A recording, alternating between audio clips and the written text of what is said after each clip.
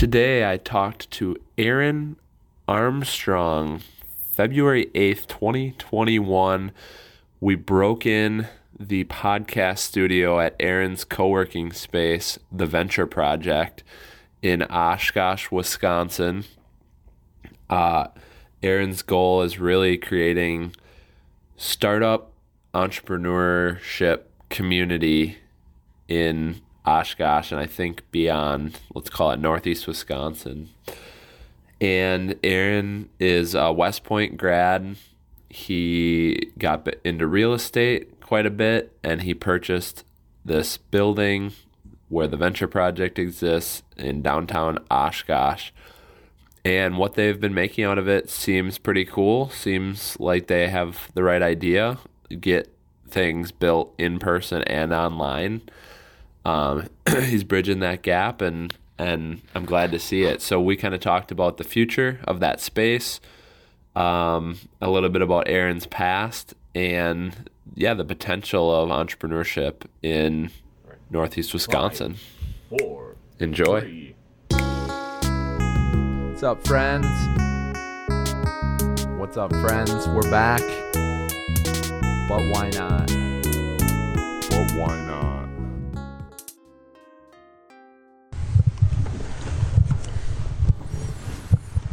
What's up, friends? We're live. I am here with Aaron Armstrong. I am in a completely new space. This is the Venture Project. I'm in Oshkosh, of all places, where Venture Wisconsin started. And some cool energy going on here. I'm going to be talking to Aaron about startups, about co-working spaces, about the landscape and mindset, and how we can make Northeast Wisconsin a better place. So, without further ado, welcome, Aaron. Thank you for inviting me here. This is great, man. Thanks for coming in, breaking in the podcast studio. So we're going to be the first real live podcast coming out of this. Really? Yeah. Hell yeah, dude. That's awesome. Break the seal, man. The christening right here. Break the seal. That's funny. Yeah, it's a great space. So this is the Venture Project, downtown Oshkosh. What is this, the 100 block, the 200 block? 200, 210 North Main. Right in the heart, not far from the river. So why don't you just kind of give me the lowdown, and then we can kind of work backward from there. What's going on here? What are we doing? Yeah, so the Venture Project is a co-working space, business incubator, and mentorship network. It's right here in downtown Oshkosh. We wanted to keep things local. We wanted to go local this year. You see a lot of people moving their entire businesses to this huge, massive national digital presence. And I think, when the market zigs, it's time to zag. It's like, well, what do we have right here in front of us? What about the network right under our nose? What about the business owners that are just next door? Who are these people, and how do we get to know them, and how do we get to start to leverage them and build community? So this idea was probably 2 years in the making. Let's make a co-working space. It's something that would be cool. I think there's a demand for it. There's a couple other ones in the Oshkosh area, but how could we make this unique? How could we make this fun? How could we create an environment where people could learn from each other? You could have like tiers, like a karate belt, where you got some more experienced people, that black belt level, that share value with some of the white belts and some of those lower levels, right? And then all those belts in between. I always forget which ones there are, but that's kind of the idea of the Venture Project, is to kind of create that environment. Yeah. For real, there's knowledge is a resource, and it's an abundant resource if you surround yourself with the right people. So how do you facilitate those relationships? How do you facilitate that communication? Yeah. So when I was in my early 20s, someone said that in order to start to grow a business or become successful or whatever, you should find a mentor. And I was like, okay, who could I find that wants to talk to me? Nobody wanted to talk to me. It was impossible, it seemed like, to find mentors. And that's what I wanted this environment to be, kind of that broker between more experienced people and bring them into less experienced people, people interested in starting, and provide that mentorship. So that's a third key piece to the business. We've got the co-working, you can rent office space. We've got business incubators, we'll have classes, programs, training. But you also have this mentorship network, this group of people that have access to different tiers of experience. Mm-hmm. So what's been the feedback so far, and how do you curate that mentor network? Well, there's been a lot. The first thing people say when they walk in is like, I didn't realize how big this was, like right here on Main Street. But we've got a lot of interest from really a wide variety of different people. You know, some people from just that college age that are interested, they're graduating, they want to start a business, they got all the time in the world to kind of make their mistakes or try stuff out or do what they got to do. But we also have people, you know, in their mid-30s, some successful professionals trying to scale. You know, maybe they've grew something in their basement and they're going to their next level. They want to get out, get an office, and start having a professional storefront, that kind of thing. Been a lot of positive feedback. The community's been very supportive. Really exciting to have such a supportive community, and which is why we went with our motto, bloom where you're planted. It's this idea that you don't need to run away to a big city. You don't need to go to Hollywood. You don't need to go to New York City, Wall Street, whatever. All those big dreams that I had when I was younger, I was like, what if you just started right here and worked with the people around you and started to collaborate with those people right next door? What could you create? And you don't realize that all these different businesses, Oshkosh B'gosh, Oshkosh Corporation, were started right here, and they grew to be these massive companies. Who's the next generation of that?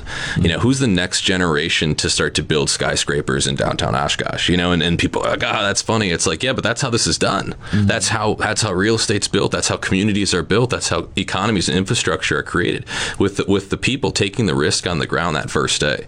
So we want to be that environment to encourage people to do that. Mm-hmm. I just want to make sure everything's going good on here, because this is good shit. You fellas are looking good. Okay.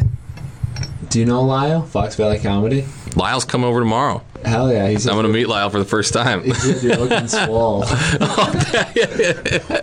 No, that's so true, though. It's like network effects, right? It's like the value of a network is the square of the number of users. And it's like, how do you create community?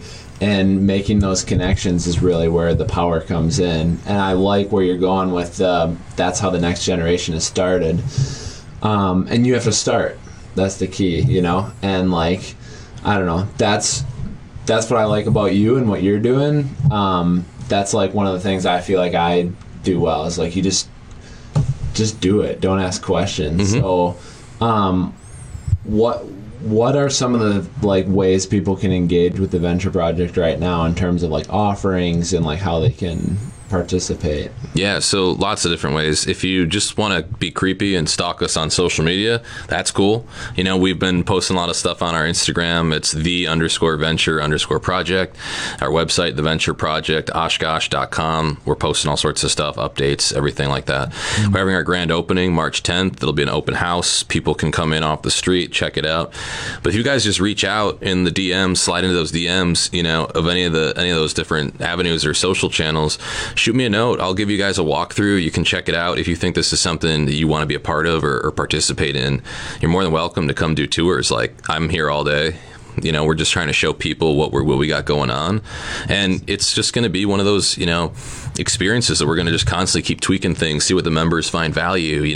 How do we keep building this community and everybody's got kind of a say in it? Yeah, I like the grassroots feeling like you guys are doing. It's kind of like giving people a stake in what it becomes, because it is so like you're just starting, you're just doing it, like but there's a lot to be done, from even just handiwork, like painting the walls and that type of stuff. But you guys got some street view offices available, you guys got some flex like memberships available, some almost like storefront-y type options. So yeah, we got 2 front offices right now that are available right off of Main Street. So the kind of those executive suites, we call them, because I think they're the best real estate in the house. So that's available right now. Have a lot of interest. Multiple people have walked through, kind of starting at all different levels. Say, hey, if this is open in March, I'm in. It's like, well, if it goes before that, it goes before that. So it's just kind of, that's what we're looking for. We're just trying to get people in here, be a part of it, and see if they're comfortable, vibing with all of us and the energy. How it is. Yeah. But we also have a lot of room for flex members. So there's 3-tier options. You have for $47 a month, you can be this flex or startup is what we call it. For exactly those types of people. They maybe got an idea rolling. They just want a space they can maybe meet clients. They can hang out. They can be around like-minded people. Because when you're starting out, there's so many people that want to discourage you. It's very difficult to find an environment of people when you tell your idea for the first time that someone says, that could work, that might be a good idea. There's so many people out there that say that'll never work, that's been done, try Googling it, everybody's got that going on. It's like, that's not how it works necessarily. It's about cutting out your niche of the market, and there might not be something like that in Oshkosh, or there might be a differentiator we can strategize with. And it's about finding the opportunity within the opportunity that makes us different. Can I, even building on that, as an idea person who's always pitching ideas on my own business and for other people's, like, oh, you should do that. Sometimes I feel like it's not even about people putting your idea down. Nowadays, everyone's so like, fuck, maybe, like, Yeah. like, but it's about being around the people who can be like, yes, this is how you would do that. Right. You know what I mean? Because everything's an opportunity. Like, I see people that get so many opportunities, but it's like, I mean, yeah, you can get into manufacturing, acoustic wall panels. You can get into manufacturing the chairs that you're sitting in. And yeah, those are all business opportunities, but you don't want to take on everything. You want to take on your piece of the niche that you think is valuable and your unique skills, knowledge, and attributes that can add to that. Yeah. But exactly it. How can we tweak what your idea is and maybe make it realistic and doable? Definitely. And just getting people beside yourself, like, it's cool to be excited about something, but when other people are excited about it too, it's like, it just helps. Yeah. Because they say, like, entrepreneurship can be a lonely pursuit, and, like, I don't know, I'm 4 years in running my own business, and I, on occasion you see that lonely pursuit of it, but I think spaces like this provide that opportunity to mitigate that. Yeah, and that's exactly what we want. That's that community aspect. The rise to the top, as you said, gets lonely. And having people at all different levels and echelons of their business journey is something that we want to kind of create as this community. So we take people of all kinds. We have that's why we have the 3 memberships. We have the startup, scaling, business, professional, and that corresponds with the offices available. But I mean, who knows? If you want to, you have the capital to spend on an office, that's fine, and you're just getting going. But it's just kind of, that's the vision of the business, is to have that nice mix of entrepreneurship within this place. So I guess let's take a couple steps back. Like, what drew you to want to start a community of entrepreneurs, or a community of people trying to get things done? Like, what made you want to start this? Well, selfishly, it's exactly what I was looking for too, right? Was having that group of people that would encourage my stupid ideas, like that could be like, hey, the same exact accountability, having people keeping me accountable to my own goals, having people that would do the same thing we just talked about, like, hey, I got this idea. Hey, what if you tweaked it and made it like this, instead of like, that's a stupid idea, let's just go watch the game. Or it's like, that's a stupid idea, just whatever. I wanted, to surround myself with those people. And the more I got to know people in Oshkosh and got comfortable with that network, I started to find out there's a lot of people like that were interested in finding, driven, success-oriented, high achieving individuals. I'm like, how do we get them all under one roof? Because imagine what we could accomplish if they were all in one environment and we just synergize and we could, dump gas on each other's flame, and I started to think about that. And it's like, how do we do that? And I just always was thinking about that. And I'm like, well, I'm starting to build a portfolio of rental properties. There's this real estate thing. What does that have to do with, entrepreneurship? And it's like, well, maybe we could get an office. Maybe we could all come into this office. Maybe it would be like a success center or something like that. But then I started to think, what is like this in the market that people would understand? Co-working, business incubator. That could be a really cool idea. And there's a couple like that in Oshkosh, but there's nothing that was really pulling that network in. It's people constantly bringing in successful entrepreneurs, giving them a microphone up on stage, allowing people to ask questions, like digging into those things, because you would ask totally different questions than I would, because we have very different, we're very different journeys, or we have very different businesses or whatever. And there might be something that's just that gold nugget that gets someone from their current level to the next level. And I was like, how do we create that right here? Because I see I run into successful business owners all over. I mean, these business owners that own businesses downtown, a lot of my favorite restaurants are from these successful business owners. And I'm like, how do we become that next generation of that? And I think that the encouragement is a lot of these people were homegrown. A lot of these people did it right here. And it was just, they took a leap, they had a system, a strategy, and they did it. For sure. I've been thinking a ton about that. Just like, how does our generation, and I don't know where those lines are drawn. Like, is it 30 and under? Is it 30 to 20? It doesn't really matter. But like, how do you make a difference? And you have to get involved on all levels. Like, you have to get involved with your own generation. You have to be in contact with people who are in the next generation up that have done it already.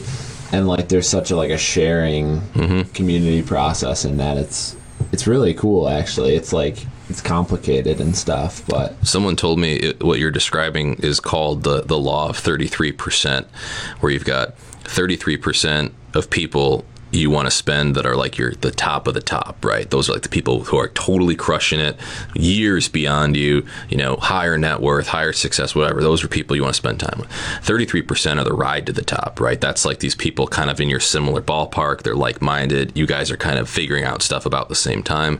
And 33% of those people that you want to give back to, you want to mentor, you want to share ideas and value with, like a platform like this, or, a podcast or a class that you give, because there's plenty of people that are looking at you as you've made it. You're in that top 33% to them. And that's kind of this idea that I'm kind of trying to create here is like, how do we have 33% in each one of those buckets and bring them in at the right times? So it's a work in progress, but it's definitely the vision of the place.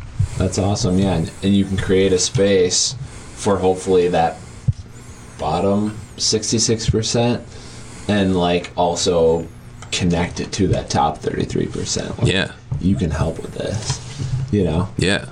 And I think that does resonate with certain people. And that's like where it becomes to like a relationship game and a numbers game. Like, you just gotta ask, and some people are gonna help you make it happen and some aren't, and if you're in the environment where people are prepared to be asked, that's even makes it easier, right? For sure. I mean, it's one thing to go up to somebody on the street and ask them a bunch of drill them with questions, but it's another thing when they're teaching a class on something and you're able to raise your hand and say, how did you do that? Right.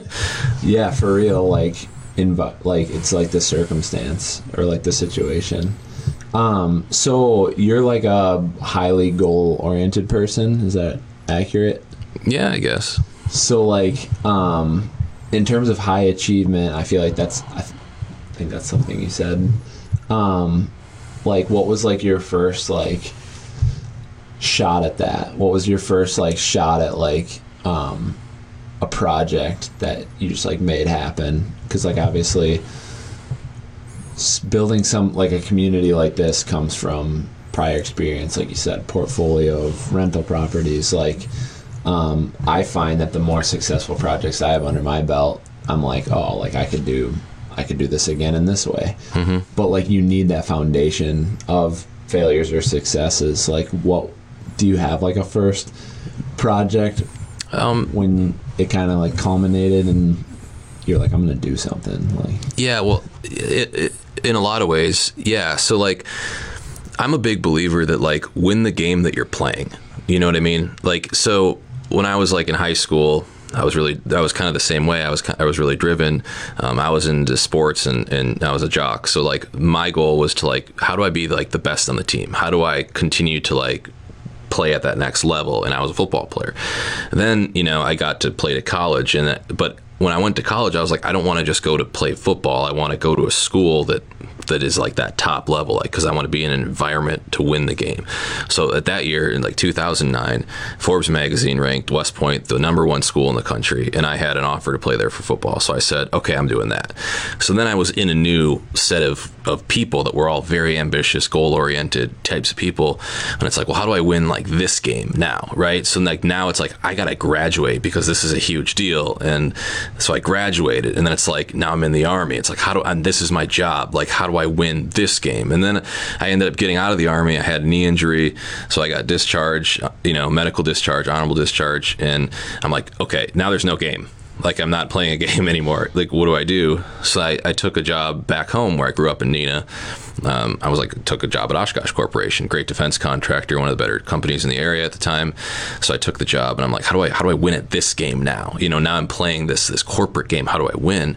And I started to get an income that was high that I didn't know what to do with. So I'm like, let's get into real estate. How do I win that game? And I started to buy like properties, and then people were asking me, what are you doing? Like, how do you how do you do this thing? You're 24 years old and you're buying rental properties. What are you doing? So then I started jumping on the phone and talking to him for hours, and my friend and my networks, and my wife's like, you should do like a consulting thing or a coaching thing. And I'm like, well, who wants to hear what I have to say? And eventually I started charging by the hour, and then I started getting more people. And then eventually I rolled out a podcast so I could broadcast it. Podcast, and it's like, now I'm going to win the podcast game, right? And I was like, how do I make this good? And it was funny, I was at a conference a long time ago, and I bought Lewis Howes dinner because he was speaking at the conference. And Lewis Howes is a best-selling author he has a podcast, School of Greatness. People are probably familiar with him if they're into that kind of the business personality kind of thing. So I buy him dinner, and then I asked him, I'm like, what do you do to have a big podcast? Because I just got started, and he said, you stick with it every day, or post your consistent rhythm for 3 or 4 years straight. Most people just drop it after like 6 months. And he's like, you don't realize how long 6 months is of running a podcast. You got to come up with content. You got to think of things to talk about, all that stuff. So just stick with it. So that's what I did. And then a year and a half later, it got me speaking opportunities. Like I had General Petraeus on my podcast. I had, people, winners of Dancing with the Stars. I've had celebrities, professional athletes, all these different people that I've been able to pick their brain. And it's just about like figuring out what I got to do to win the game I'm in. And that's where the motto that comes back at the Venture Project, bloom where you're planted. It's like, what are you doing now to just be great at what you're doing? Because that'll be the stepping stone to that next level. Even if it's like your job, just rock your job for now until you can get to that stepping stone to the next level, and just win the game you're in. Yeah. So anyway, that was I don't know if that answered your question. No, I like that. So where did that competitive nature come from for you? Because it's like, it's great advice, and like I'd like to get into some tactical things in a minute here in that regard, win the game you're in.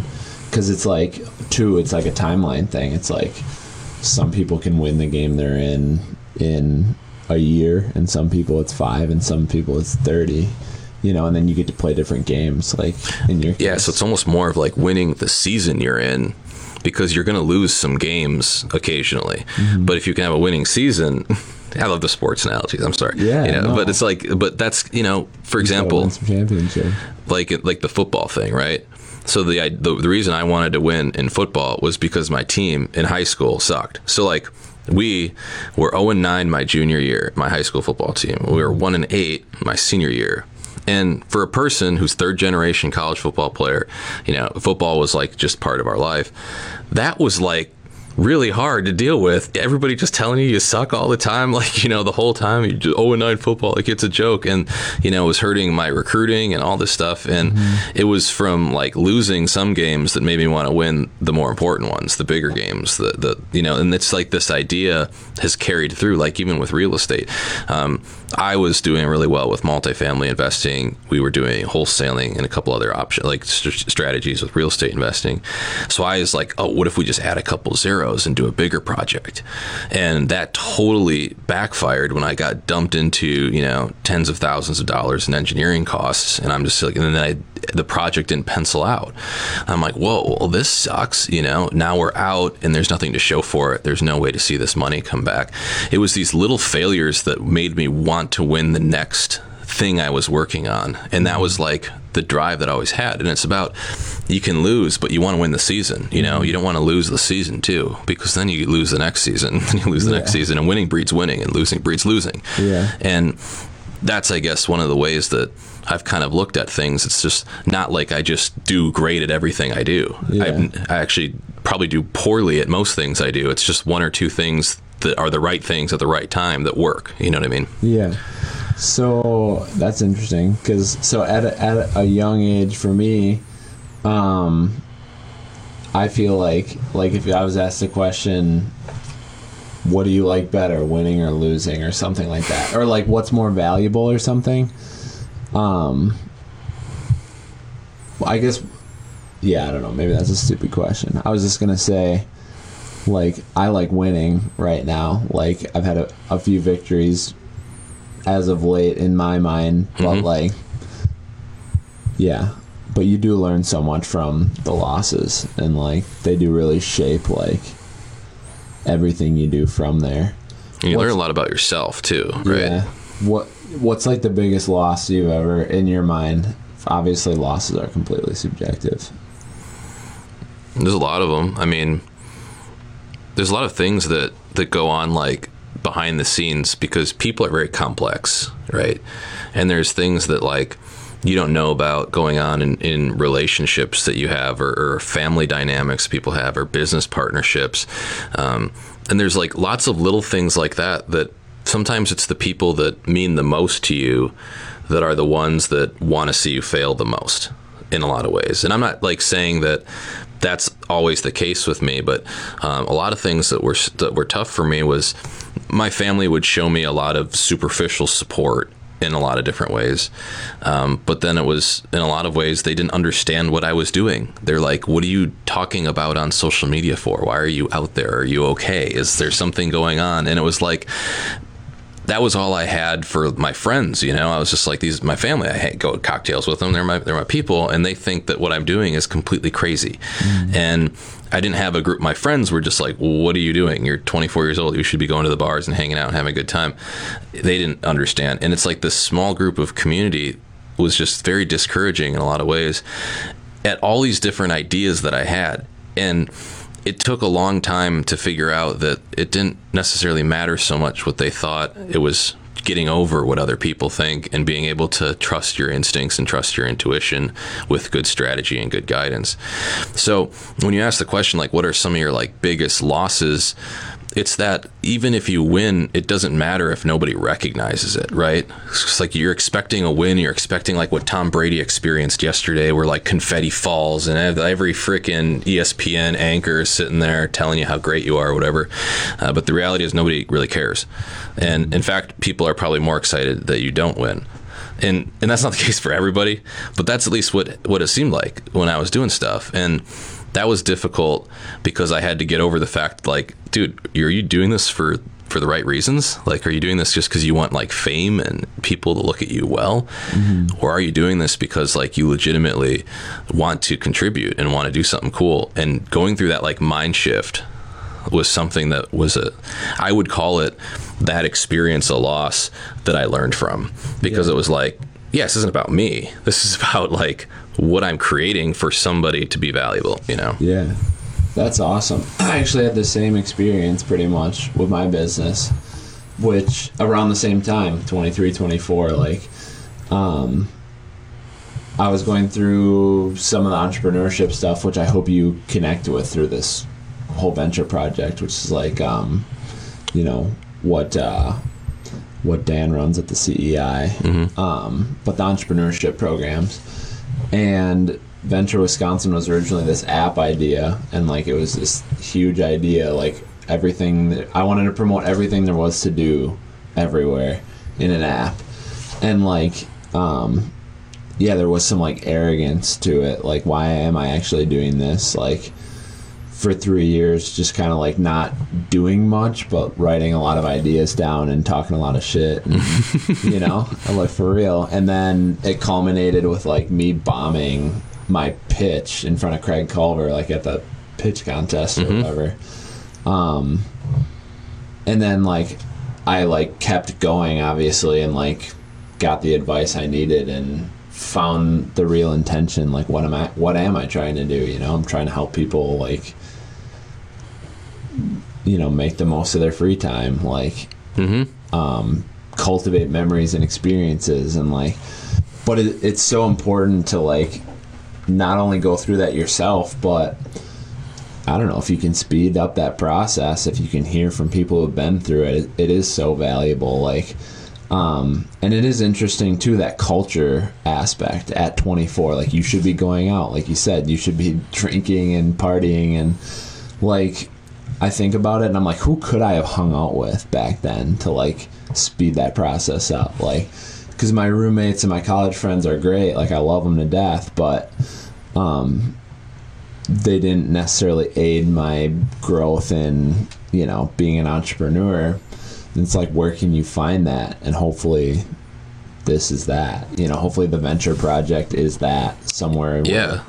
You can bring some aspiring, you know, maybe cocky, maybe shit talking college students in and be like, look, like, we've been in this for 5 years, we've been in this for 15 years, we've been in this for 25 years, like, you know, stick with it and we're here for you. Yeah, and like, you're unique in that way, where you were looking for that kind of mentor or that kind of like next generation of success in your view or whatever, and it's difficult to find. That was the same. Like, I was actually looking for it. I was like, I don't want to do what everybody else is really doing right now. Like, I want, but I couldn't really find those people.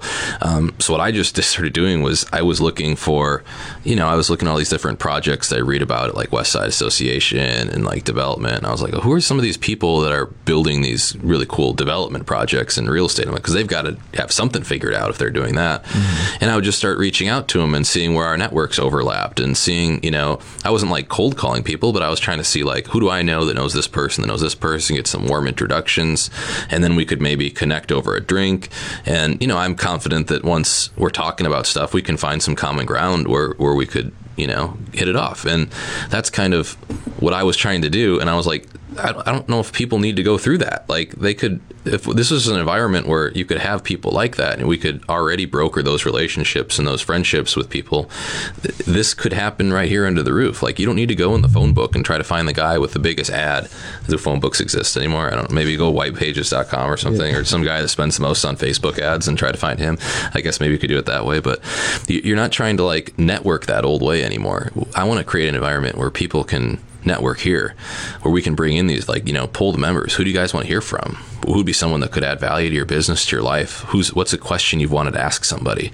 And I'll see where my network overlaps. How do we pull them in? Or find somebody that I know that knows somebody that knows somebody that get them in here. Mm-hmm. And I mean, we've already been doing that a little bit. Like, we've got some, you know, musicians and stuff in the area that are going to come play that I never would think would ever be able to come play, right? And like, I've seen people that have been on my podcast that I never would have thought would ever come on my podcast. And it's just that same environment is where we can start to leverage our own network and create this like cool mentorship community. Mm-hmm. Definitely. And it's cool because you have this foundation that you're leveraging, and it's like, it's only going to grow through network effects. You know, all of a sudden someone else joins on and they've got a crazy cool network, or, you know, just good connections with connections, and right, cool stuff starts to happen. Like Facebook, but with real people. Yeah, exactly. So you mentioned, like, when you're talking about that, like, 24 age period where you were kind of like starting to build this network and starting down this path, and you were saying it's kind of instinctual, like, is there a moment, or like, or do you have any thoughts maybe even just on following your instincts? Because I think both of why we're where we are is because of that, like, just trusting kind of what you thought you wanted. Mm-hmm. And I think a lot of people don't lack that, but don't listen to it. They like close off to that, like. Yeah. So I'm a big believer that there's everything is a balance, right? And, you know, it comes from Aristotle's belief with the virtue of the mean, that all virtues are a mean between two extremes, right? And I think I view this idea of, you could say, intuition, or like people that are rash and just dive into stuff all at once, could be one side of the spectrum. But then you could be people that have like paralysis by analysis, that keep researching and never take action. And there's somewhere in the middle that works. So I started out really rash when I was like 24, and I did a bunch of stuff. Some of it worked, a lot of it didn't. And some of it was really painful that I went through. So then it got to the point where when I was like 26, I was like super cautious, and I didn't really do anything because I was like always researching, really slowed down a ton. And it was almost the total opposite, because I started doing a bunch of stuff when I was like 24, and I wasn't listening to anybody. I was like, I don't need to listen to anybody because they're going to tell me not to do it. And then I just decided to go do it. Then when I was 26, I started listening to everybody. But then when you listen to everybody, you get all this conflicting data, and it just freezes you. And I was like, okay, this sucks. So now, like with this project, I think I found a good balance of when to listen to what I want to do and when to not. You know what I mean? So like, for example, this just pulling the trigger on this project, a bunch of people told me not to do it. Don't do this, don't do that. And I was like, no, I'm going to do this because I know exactly what I'm doing right now. Like now I'm very confident in what will work. And then, but like there's other things when people give me ideas, like this event area we designed in the corner was not my idea, right? My idea, I wanted to have events here, but it wasn't my idea to do it on Main Street, build the bar right there, like all that, until someone was like, hey, this would be cool if we did this. And I was like, that would be really cool. And so it's like, I knew when to listen to people and when not to. And that's kind of like finding that balance of like when to take action on your gut, because you're you. Like you are ultimately what's going to make your product, your business cool, is the fact that like you're different. If you listen to everybody else, well, then that's like not a unique thing. So like there is a lot of value to following your gut and doing it well, but you also want to like check in with ideas and see if there's better ones. And you're like, it's like leadership, right? Like you want to surround yourself with advisors, but your advisors aren't going to just vote on a decision and make it. Like eventually you as the leader, listen to everybody, process and go. And that's kind of like what I've had to kind of figure out the last couple of years, because before I just went, then when I was like, then I went to like, no, I'm just going to listen to everybody. And then, they all have good points. I don't know. And then now it's like, yeah, you have good points. I don't like those. I'm just going to do this. And like, that's kind of an art more than a science, I would say. Yeah. It sounds like a lot of self-trust. Like that balance you're talking about is like trusting yourself, and like, correct me if I'm off base here, but it seems like giving yourself the opportunity to be that rash person that jumps in and either, succeeds or fails. That's like how you build that self-trust. Are you familiar with like the 5-second rule or whatever, like Mel Robbins? What if it doesn't matter in 5 years? Don't spend 5 seconds thinking about it, that one? No, it's like, basically it's like your psychology. If you come up with like, oh, I should talk to that person, or, oh, I should call that person, or, just any impulse, you have about 5 seconds to actually do it before your brain tells you a story of why you shouldn't do it. Because like your brain wants to protect the status quo, because it's just like safety, right? And training yourself to have those impulses is a whole nother thing. That's like creativity, that's writing down ideas. But like actually acting on those ideas is like kind of what creates happiness to a degree. Like you're honoring yourself, because like those impulses are coming from like what you think you want to be, or what you tell yourself you want to be. It's like your self-image.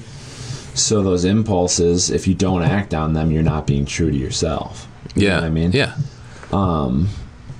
But anyways, that's exactly the point I was trying to make too, with like you're your business, like if you just listen to everybody else all the time, well then you're not really contributing any value. You're just, I guess, the decision maker, but like when you add your own flavor to it and you trust your own decisions and your own thoughts, I think you're exactly right. That's why that's more fulfilling, number one, but it's also why you become you. I mean, like Steve Jobs, right? Like, he didn't know exactly what he wanted, but he knew exactly what he didn't want. And then he was really committed to what he wanted. People would tell me his ideas were stupid all the time or whatever, but that's what made him great, was his ability to kind of follow that path, that this is what I'm looking for here, right? And that's what made him unique. I think everybody's got something like that within them.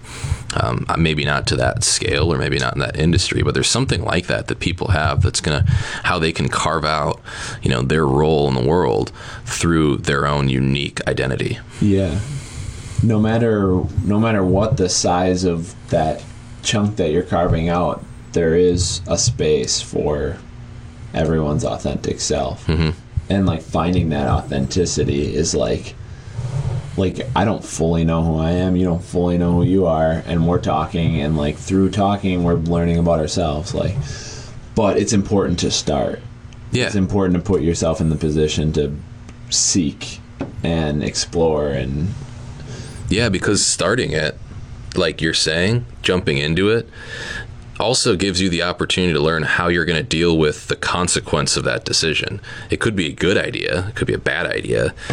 either one, you're going to respond to it. And then you start to learn how you respond to these different things. So if you fail 3 or 4 times, you know what it feels like to fail, and you're less scared to fail because, I've done this a couple times. Like, whatever, we can figure this out. Like Dr. Phil says, he's like, I don't really fear going broke and living on the side of the street because I did that once, and it's just like, that's kind of why he's able to have a lot more confidence in what he does, because it's like, I've already known what it's like to go to rock bottom. I can go back again. I'll be fine. So I can take that step. But you only, not wishing that to anybody, right? But it's the fact that you have a confidence when you failed a couple times. You're like, okay, I can do this again. I don't want to, but this isn't going to stop me from taking this big action now. It's pretty funny that you brought up Dr. Phil. Why, you're not a fan? Phil McGraw. Dr. Phil McGraw. I saw a good tweet recently that was like from a musician. I don't even remember how I found her. She doesn't have many followers, but it was like authenticity eventually becomes creativity. It's like, yes, like being true to yourself eventually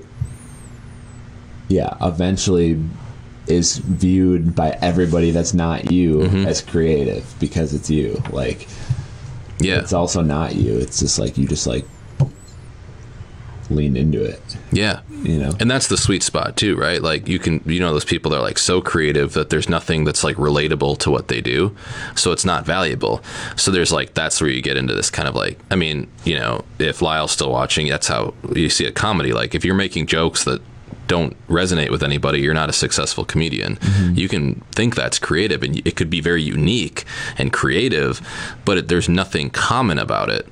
So there's like this balance. Like you want to be common enough to where you can connect and people can find value with it, but you also want to be unique enough to where it's something different and fun. And that's something I think comedy is a good example of that, right?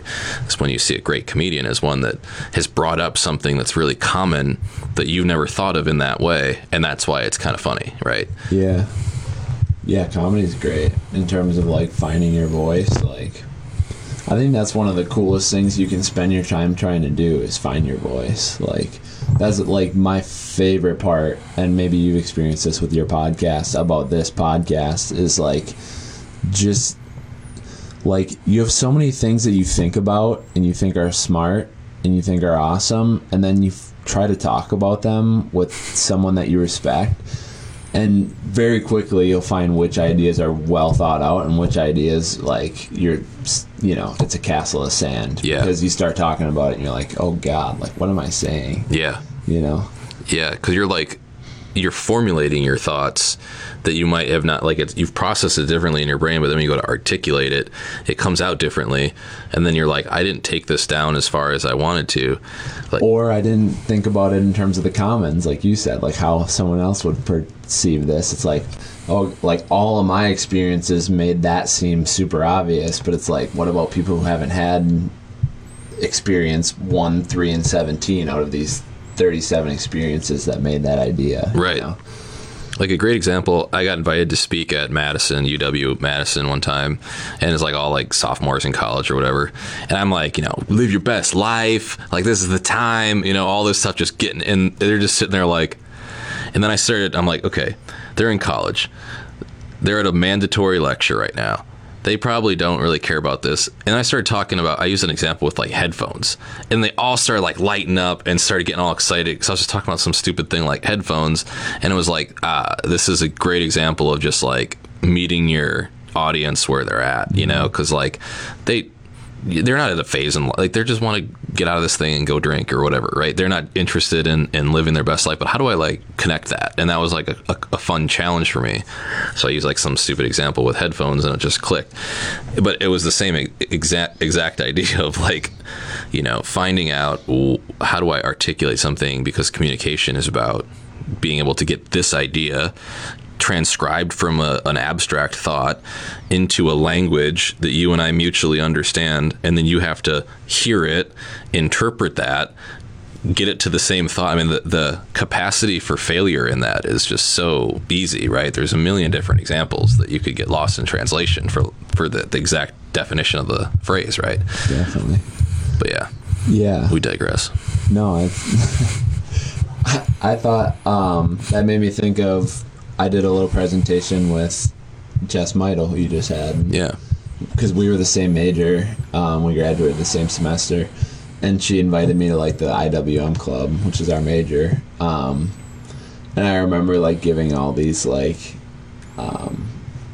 tactical like advices on like, you need to be like practicing social media, like actually like you think you know social media, and to a degree you do, but like you don't, because like I don't know, there are some people who never post on social media even though they like shit and they grew up with it. Doesn't mean you can go to a business and make it happen. It's like, go to a business and offer your services for free. And I was giving all this advice, and it was like, for sure, just like people had to be there for class, and like nobody wanted to pipe up or anything. Even the board was kind of like, what? But they're different mindsets too. But yeah, you have to speak to your audience where they're at, right? You have to like connect with them any way you can. So kind of a slight change of topic, like where do you want to take all of this, and like do you have like different timelines or phases of like how this kind of builds out? The venture project? Yeah, I mean, like, I believe in approaching a project, you know, optimistically, but you also want to like hedge your downsides the best you can, you know. So one way we did that was I didn't buy the property, I leased the property, right? Because I want to see if this is really something that Oshkosh gets excited about. I want to see if there's really a market for this.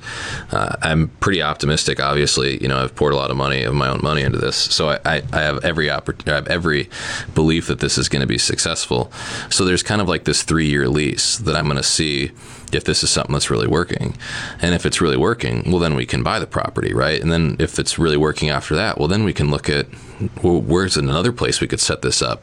The vision I have, and this is one of my crazy ideas, is that like, what if there was like a success center? And what I picture is like, you ever been to like a Lifetime gym, you know, where like there's like mega gyms that have like everything under the sun in like one place? I'm only familiar with them because my friend was working on building one. He's on the construction team in the San Fran area, and then COVID like kind of delayed it, but I'm aware of the concept. Yeah, it's like kind of like a YMCA, but like private sector. Yeah, and so basically, for those that aren't familiar with a Lifetime gym, it's a massive gym. It looks like a warehouse, and there's, you know, everything under the sun. There's racquetball, indoor tennis, indoor basketball, blah, blah, blah, you know, just like everything you can absolutely imagine in these places. And I was like, it would be really cool if there was something like that, but for like success-driven people, like an auditorium where you could have like, you know, motivational speakers, like a huge gym where people could just get jacked and like focus on their health, like a cool restaurant that's like got like healthy options of any different diet type you have, from carnivore to vegan, right? Like, you know, what an environment where there's like co-working, where people can start their businesses or whatever, and like there's like some big atrium you walk in. Like that's like what I think would be really cool for this to like turn into. But I was like, you know, being a visionary, how do you ground that into something that will work today? And it's like, so here at a micro level, we're trying it out. We're going to see if this works right here in Osh Vegas, baby. You know, like we've got a podcast studio, we got a little event area, we've got a conference room, you know, and can we make this work in this town? Like, can we find that community we're looking for? And I have every, you know, belief in my heart that there's absolutely a bunch of people out there that are craving this same experience. They want to create, they want to tell their story on a podcast format. They want to speak in front of people. They might, if they don't want to speak, maybe they want to write, maybe they want to create. You know, how do we get that out there and create an environment for it and make this like a success factory? There's like a little basement area where I thought about putting a gym down there, dude. You know, like I want to create that kind of vision at a micro level. So do what I can, bloom where you're planted, you know, but that's like the vision of what I think would be cool. With like the venture project was like, looked like a Lifetime Fitness, you know, from the highway, massive business where just like be a success center. You know, why do people spend, you know, tens of thousands of dollars at a country club? You know, why couldn't you have a club geared at people that are driven, ambitious, want to grow? It's interesting. I like the country club parallel there. Because like the biggest question as you were explaining that for me was like, okay, like what is the revenue model? And it's like membership. It's like, okay, big time membership. It's like, okay, you know, how are you going to do that if you're going to be the skeptic? And it's like, well, country clubs do it. It's like, oh yeah, it's a good Gyms do it. Yeah. Yeah. But I feel like country clubs, you pay like a lot for like just golf, and you know. In our generation, there's a lot of trends saying our generation isn't interested in golf anymore. But dude, yeah, I've looked at like, I mean, I was like looking at like country clubs for sale in different areas to just see like, what does it cost if I wanted to do this, you know? Yeah. Because that's the first question you got to ask when you have a crazy, stupid idea is like, well, what would this actually take to do?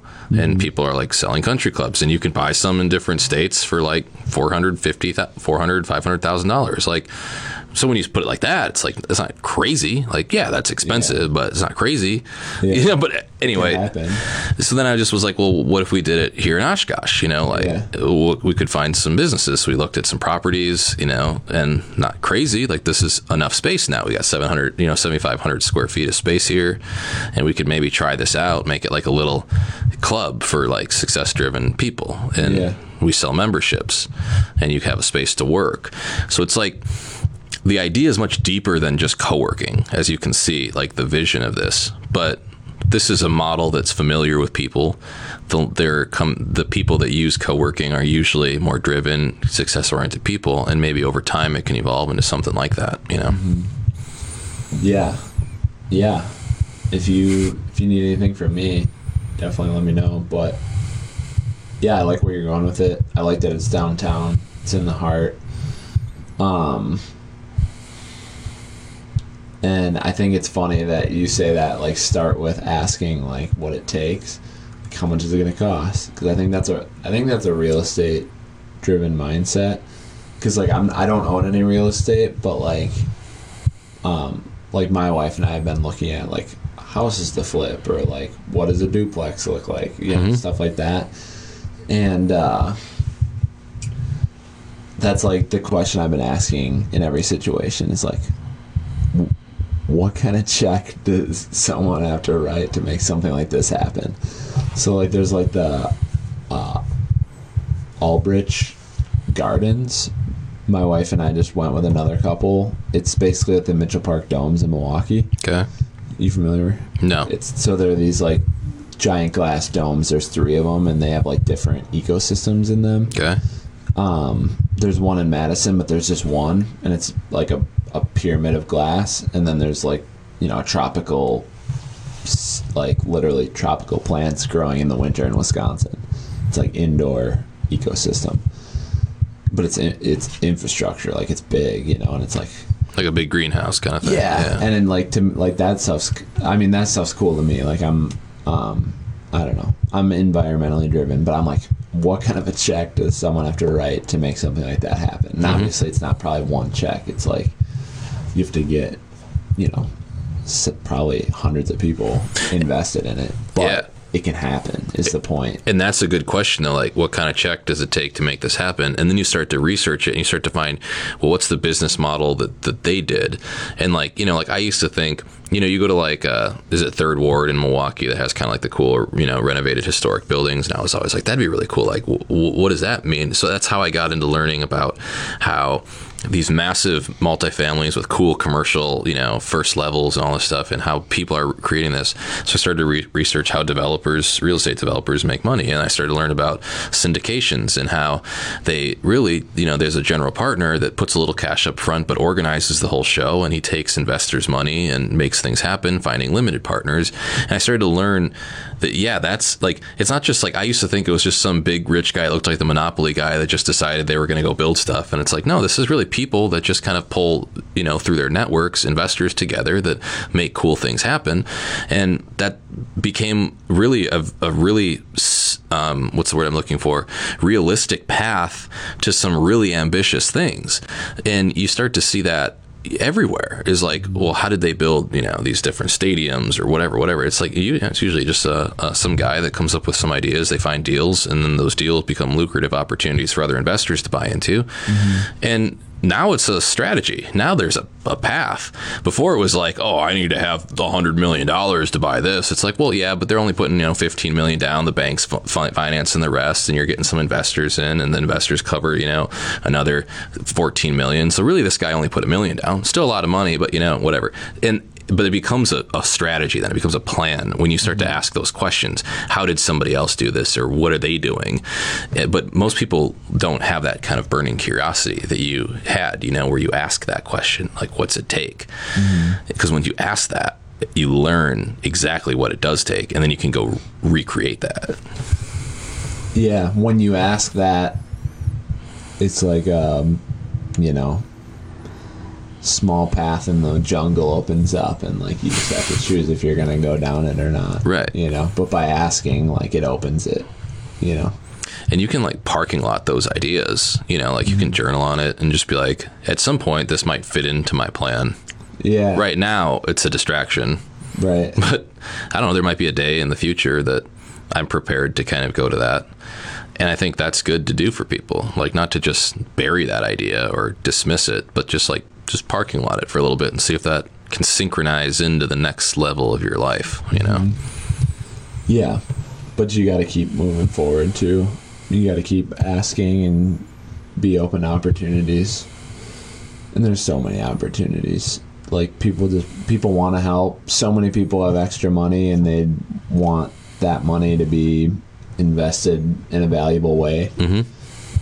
It's a numbers game. It's the same, like we were talking about enlisting support for the venture project. Like once you have the idea, as long as it's authentic to you, like you just got to ask enough people, it'll happen.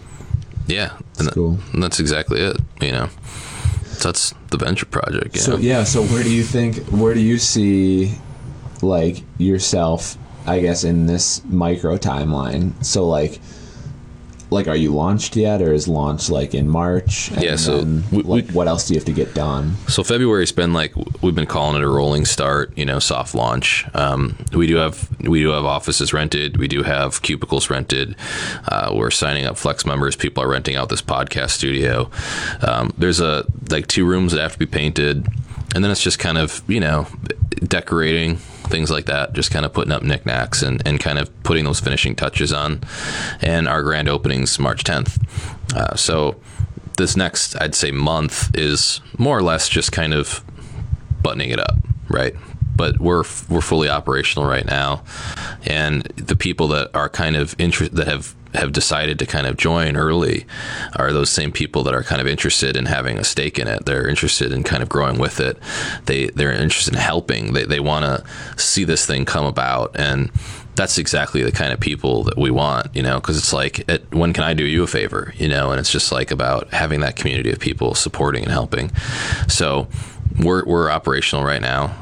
People can come through and do a tour. You might see, a dent in the wall. It might need some spack on it. There's little things like that. But for the most part, we are fully running. The furniture in here is good to go. We got the Wi-Fi hot. Everything's rocking. So it's more or less just putting artwork up. The Wi-Fi is hot. Wi-Fi is hot, baby. 1G gigabyte. That's funny. We'll see if the stream's okay. Yeah, right. Speak of the devil. I think it should be good. I've seen this before. So I've been doing streams on Zoom mostly because of just COVID and circumstances and whatever, and been learning a lot more about, like, because I have to watch the screen as you're doing everything, so you kind of realize like what's a big deal and what's not, and but cool, man. Yeah, I love what you're doing. I think Oshkosh needs it, and I think truly, like, Northeast Wisconsin's biggest issue, and everyone's super open about it, especially from like the organizational level, is like attracting and retaining young talent. And it's like, we need community built by young talent, you know? And like, it's a big undertaking, and like, someone's got to bloom where they're planted, you know. So it's cool that you're doing it here, and it's not some realistic, it's not some Regis, like, sorry Regis, like, Yeah, it's not just like you pop in, you work for whatever, you know, some company, and you want to just find an office or whatever. It really came, like, that's what kind of was the final kick in the butt, was when I was talking with Dan Brosman at the university, and he's like, look, these people are winning these Culver's competitions, and they're getting serious grant money. And these entrepreneurs, these UWO students are having these brilliant entrepreneurial ideas, and they leave and they go to other places. And I said, why is that? And he said, honestly, it's just like a lack of resources. It's a lack of mentorship, lack of community. And that's when it just, like, everything and this idea just all kind of clicked together. And I was like, it needs to happen here. It needs to happen now. And we need to roll with this. And that's when we started doing our events last year.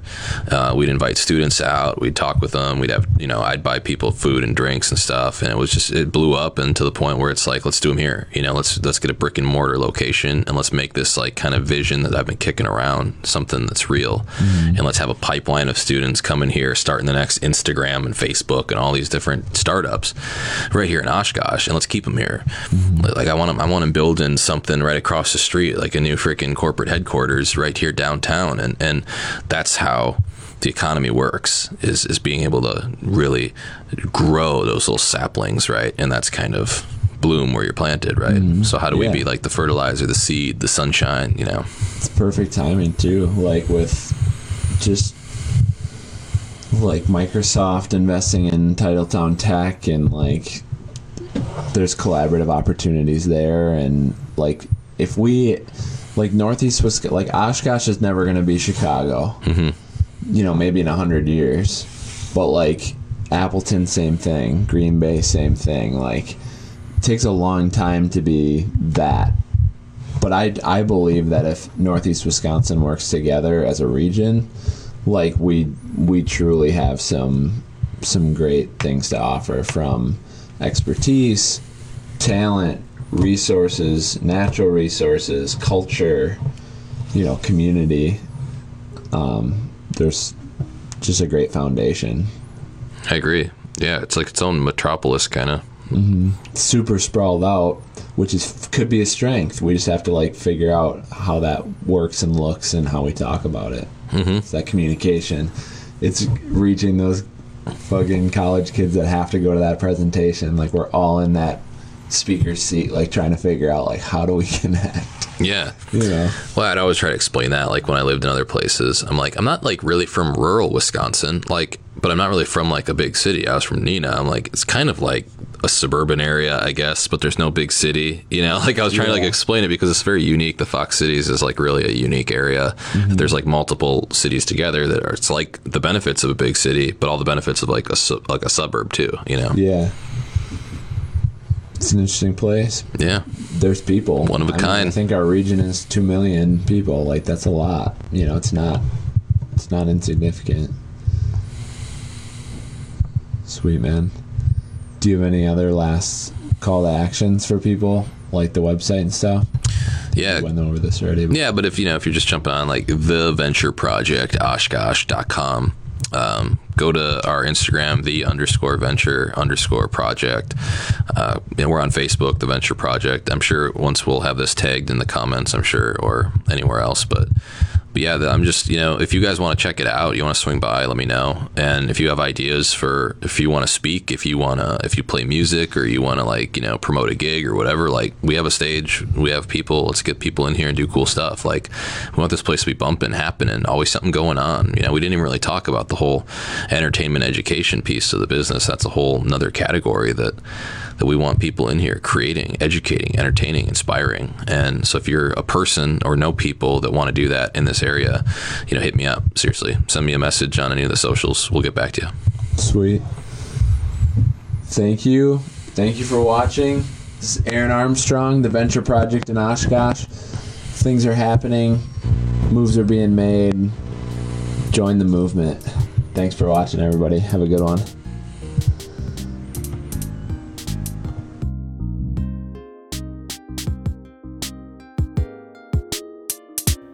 Thank you so much for listening to this podcast. It truly means a lot to me.